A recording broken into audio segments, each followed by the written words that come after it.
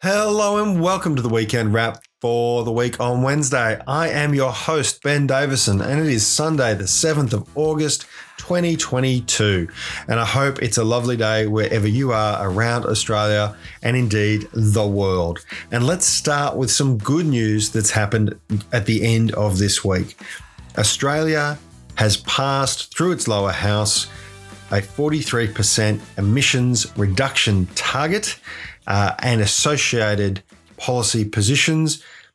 This will be a floor, not a ceiling, on what Australia will achieve between now and 2030 for reducing our emissions. This is great news. It means 600,000 new jobs, mostly in regional Australia, and it means that finally we can start to say that the climate wars are ending. I wouldn't say they're over because, let's face it, while Labor, the Greens, the Teals, and it appears as though potentially David Pocock and the Jackie Lambie Network will support this in the Senate and make it law, Peter Dutton and the coalition, with the exception of one Bridget Archer, voted against it. That's right.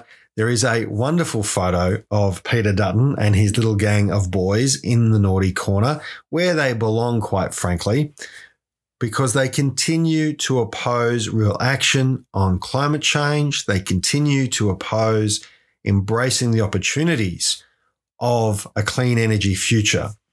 We saw this week that the Labor government also announced a whole series of offshore wind areas. This is the sort of thing Labor does in government. We saw Tanya Plibersek suggest that she would not be approving Clive Palmer's new coal mine.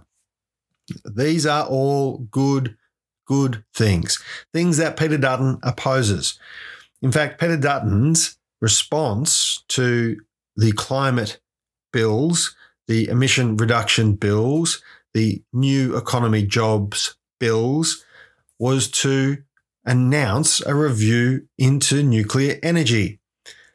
After a decade in government, Peter Dutton and his cronies couldn't make nuclear energy a viable alternative fuel source. Somehow or another, they think putting the same person in charge of the same inquiry while in opposition will somehow result in a different outcome. Well, the only thing I can guarantee you is that they will find nuclear energy is more expensive. Except that won't be what they put in the report because, of course, that's not the outcome they're looking for. If you set up your own inquiry, you appoint your own chair, and you already know the outcome you want, I'm pretty sure, Peter, you'll manage to get there in the end. Of course, none of that makes any difference to reality because the reality is nuclear power is not on the table in Australia. What is on the table is offshore wind, solar, onshore wind, batteries, and upgrading our electricity grid. All fantastic things for the nation. Peter Dutton continued this fortnight with his obsession on the CFMEU. Let me tell you this. Peter Dutton's obsession with the CFMEU is all about the economy. It's all about culture wars. And what do I mean by that? Well, we've seen since Anthony Albanese announced the wording for the voice to Parliament and the recognition of First Nations Australians in our Constitution, a massive uptick in trolling on the Week on Wednesday pages. We've seen it across the board, in fact. I'm sure there are others who've had it much, much worse than we have. What this tells us is that they are importing lock, stock and barrel from the US culture war templates to try and drive wedges between Australians. There are some terrible things being said about what The Voice is and what The Voice will do. Let's be really clear. The Voice is about recognising First Nations Australians were here first, that they remain here, that this land was their land first. It's about ensuring that they have a voice on policy issues that relate to them and their communities. It's not a third chamber of parliament. It's not handing over people's backyards. It's none of the fear things that people seem to be riled up about. Frankly, as a non-First Nations Australian, I think this is a fantastic opportunity for us to accept the hand of friendship that's being offered as part of the Uluru Statement from the Heart, to say that we acknowledge our history, we acknowledge our past, we acknowledge our present, and we hope and work for a better future together. And that First Nations Australians have a role in that. That's what The Voice is establishing. It's getting rid of the paternalism that has a group of white men, mostly white men, in Canberra, setting policy and determining the future of communities that have existed for tens of thousands of years. That has to stop. It has to stop. And The Voice is part of making that change happen. Of course, Peter Dutton doesn't want you to know the truth about that. Instead, there is a whole gaggle of people, Pauline Hanson first and foremost among them, who want to divide us on this issue. So Peter Dutton, he decides to distract us with the CFMEU. Despite the fact that the economy is struggling after a decade of mismanagement, he decides that he'll attack the union movement. Why? Because he knows the union movement supports The Voice. He knows the union movement wants economic reform. He knows the union movement is telling people the truth that profits are up, wages are down, inflation is being caused by corporate greed, not by wages. That's not a story Peter Dutton wants people to hear. He wants people to hear that the CFMEU are bad guys, that the CFMEU and the Labor Party work together. Well, Peter, that's not a secret. The Labor movement, made up of the union movement and the Labor Party, have been together for some time, longer, in fact, than the Liberals and the Nationals. So if, like me, you want to see higher wages, more secure employment, safer workplaces, and a fairer community where working people have the opportunity to participate actively in building our nation, join your union. Go to australianunions.org.au/wow, that's WOW, to join your union right now. You can join online, and wouldn't Peter Dutton just hate that? Wouldn't Peter Dutton just hate that? Because let me tell you this, the free market radicalism espoused by people like Peter Dutton that would see unions sidelined or crushed. Don't forget, Peter Dutton brought up the CFMEU partly because he wants an ideological cop on construction sites. This kind of radicalism is how important socioeconomic policies and socioeconomic programs are undermined. And I'll give you the classic example. Today, in The Guardian, Paul Karp has written a piece about the NDIS, a fantastic Labor reform. But for the last decade, it has been mismanaged by the coalition. Paul Karp's article is eye-opening, and we have discussed on the Week on Wednesday before some of the issues around the NDIS and employment. Of course, regular listeners of the show will know that from time to time I've done some work with HireUp, a employment-based platform provider that is registered with the NDIS. There are, of course, other platforms in the NDIS that are not registered, that are not employment-based. And Paul Karp's article explores one of these providers that is not only engaging in what is an Uberized form of sham contracting, as HSU National Secretary Lloyd Williams said, contracting is exploding.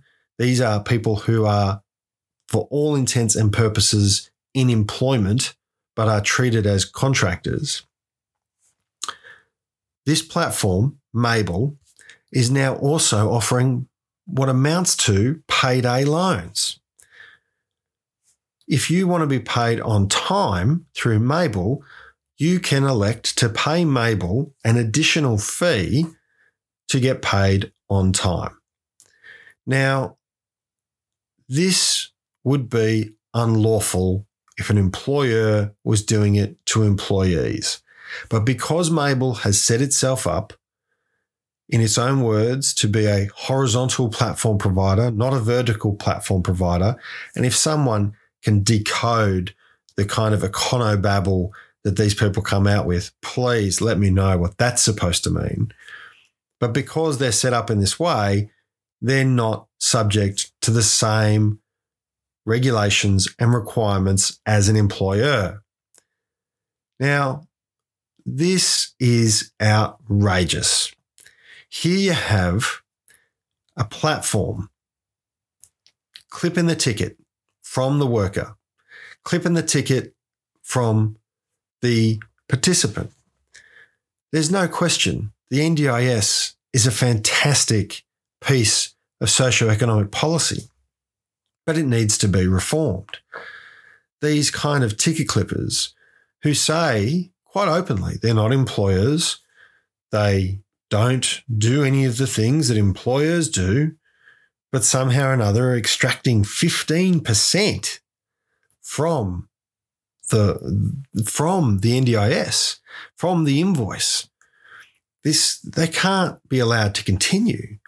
It seems bizarre to me that someone who doesn't provide training, doesn't provide supervision, doesn't provide the benefits of registration, the safety, the quality assurances, doesn't do any of that, doesn't pay superannuation, doesn't pay workers' compensation, is clipping the ticket and taking from the NDIS the money that is set aside in the price, in the policy for those things, is taking it for itself. Then the worker has to find the money within the price that they charge to the participant to cover all of those things themselves. Of course, what we know actually happens is that those things don't get covered at all. So what we know happens is that while around $15, let's say, is available in the price for things like training, supervision, workers' compensation, to ensure quality and safety, those things are not put aside for. And in fact, the explosion of contracting in the NDIS and in aged care shows that there is a significant problem. The NDIS itself, in its price guide, assumes that 70% of the workforce will be in permanent employment. The other 30% will effectively be casuals, and the prices are set accordingly. There's almost no assumption around contractors. Now, how do we solve this? Let's have a different price guide for contracting. Let's get the Mables out of the system. Let's have employers who pay the award or above, who put aside money for workers' compensation, who ensure that they are registered and providing proper quality services. Let's make sure they have a price guide that works for participants, and let's give contractors a price guide that actually costs out what it costs to be a contractor, not a price guide that assumes a whole series of overheads that they don't incur, that assumes a whole series of expenses that they will never pay and allows them to pocket the difference, or allows a third party, a platform like Mable, to come in and simply take money for nothing. Now, why aren't we hearing more about this? I mean, Paul Karp's piece is excellent, and I'd certainly recommend it. I'll post links to it all on every platform that I can. But why aren't more media outlets covering this? Why isn't it in news.com? Why isn't it on Channel 10? Well, because platforms like Mable have a vested interest, clearly, in making sure that the public doesn't understand how these systems work. So much so that they have signed up to a thing called Scale Up Media. Now, anyone who's been following the Uber files in the UK will be a little bit familiar with what I'm talking about. Because what Scale Up Media is it is a fund, in inverted commas, where startups, platforms, tech bros can go and trade equity in their company for media coverage. And of course, News Limited and Channel 10 are signed up to Scale Up Media. And what have they got? Shares in Mable. This is an absolute classic conflict. There is no question in my mind that the NDIS is a vital part of our socio-economic infrastructure, that there are hundreds of thousands of Australians who benefit from its existence, even as it is now today. But equally, there is no question in my mind that reform is needed.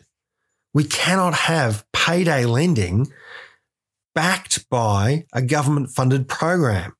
We cannot have quote-unquote sole contractors out there taking tens of thousands of dollars for costs they don't incur from the taxpayer. This is a system that needs to be fixed. We cannot have a company like Mable that has $100 million of foreign private equity investment in it, trading shares for media coverage. This is an absolute stinker of a situation. It does not pass the pub test. Nobody who wants the NDIS to work would sit down and go, what we need to do here is have foreign private equity set up Uber-style contracting platforms, give shares to the media so that they only get positive media coverage, and allow them to charge for costs they never incur. That is not how anyone would envisage the NDIS, except perhaps people who view the NDIS as a cash cow and a scheme to get rich quick. Now, I know this story will upset a lot of people, and I want to firstly say to anyone who is accessing the NDIS, this is not an attack on the NDIS. This is not an attack on participants in the NDIS. Nobody who has used Mable or is using contractors is doing something inherently wrong. The system is set up the way it is. What I'm saying is that the system needs to change. The proper protections need to be put in place for the workers and for the participants, because the participants are effectively engaging the contractors. So are they responsible for the workplace health and safety? Are they responsible for the workers' compensation? Are they responsible for the timely payment of the invoices? All of these are questions that get raised and very few are ever answered. Clarity in the system. Having an NDIS that is fit for purpose, that allows workers and participants to be at the centre of decision making, not a system that is set up to allow profiteers and Uber-style platforms to clip the ticket and take a profit and ship it back to their offshore private equity owners. That's the weekend wrap for this week. Don't forget to join Van and I for our 100th episode of The Week on Wednesday, this Wednesday. It's hard to believe that it's already been 100 episodes of The Week on Wednesday. Of course, a huge shout out and congratulations to all of our Buy Me a Coffee supporters, buymeacoffee.com/weekonwednesday. If you go there, you can check it out. There'll be links. We also have ways that you can help contribute to the podcast to help us reach more audience, reach more people, get the message out. And of course, don't forget to leave a review, like, share, comment, all those things. We absolutely rely on our listeners and your feedback. Tell us what you think. Have you had experiences with the NDIS? Have you had experiences with Mabel as a participant, as a worker? Have you been locked into a payday lending scheme that you can't get out of? Let us know. Tell us what's going on, and we will talk about it on the show. Until Wednesday, remember to be kind to yourself and to each other.